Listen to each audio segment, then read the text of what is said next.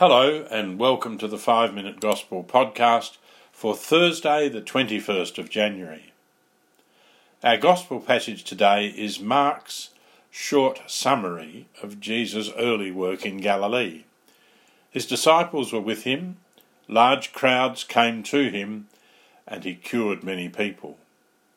Mark shows that all Jesus was doing was attracting widespread attention.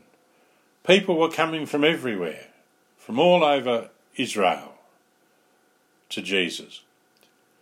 Jesus' ministry was attracting much attention. This week our Gospel passages have shown us one of St. Mark's interests, and that is his interest in the reactions, the responses of the various groups of people who came to Jesus. The Pharisees and Jewish leaders are blind and do not know Jesus. Immediately before today's Gospel passage, Mark told us of how the Pharisees went out and at once began to plot with the Herodians against him, discussing how to destroy him. The crowds that gather around Jesus don't really know him either, but they're not hard and stubborn like the Pharisees.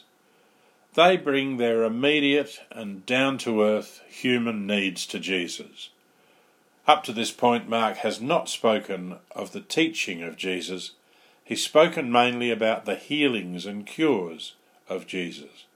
The crowds come seeking to be cured, not converted. The unclean spirits do know Jesus, but he silences them. And finally, we have the 12, the apostles. Tomorrow we'll see Jesus choose each of them. They are the ones who will walk with Jesus, listen to him, and day by day get to know him. Mark's interest in the responses of people invites each of us to look at our own response to Jesus here and now, each day. Is there a little of the Pharisee in me? Sometimes too stubborn or lacking the courage to really go all the way with Jesus? Is there a little of the excited crowd in me, only turning to Jesus when I need or want something? Or am I like the apostles, staying with Jesus, walking with Jesus, listening to him, and day by day getting to know him more and more? For most of us, the truth is probably that there are times in all of our lives when we may be any one of these responses to Jesus. When speaking about today's Gospel, Pope Francis said, Mark wants to explain why so many people come to Jesus. Jesus heals people who seek their own good. Then the Pope says, never can we follow God with purity of intention right from the start. It's always a search undertaken, a little for us and a little for God. And he goes on, and the journey itself purifies this intention. The people go seeking God, but also seeking health and healing.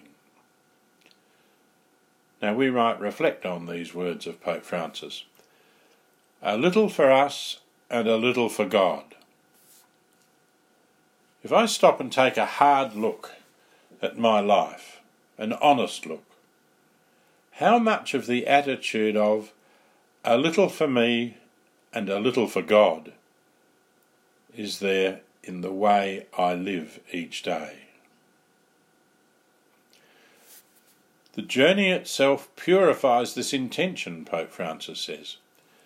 Walking with Jesus each day, listening to him and getting to know him, changed the apostles. Their attitudes changed from a little for me and a little for God to less for me and more for God.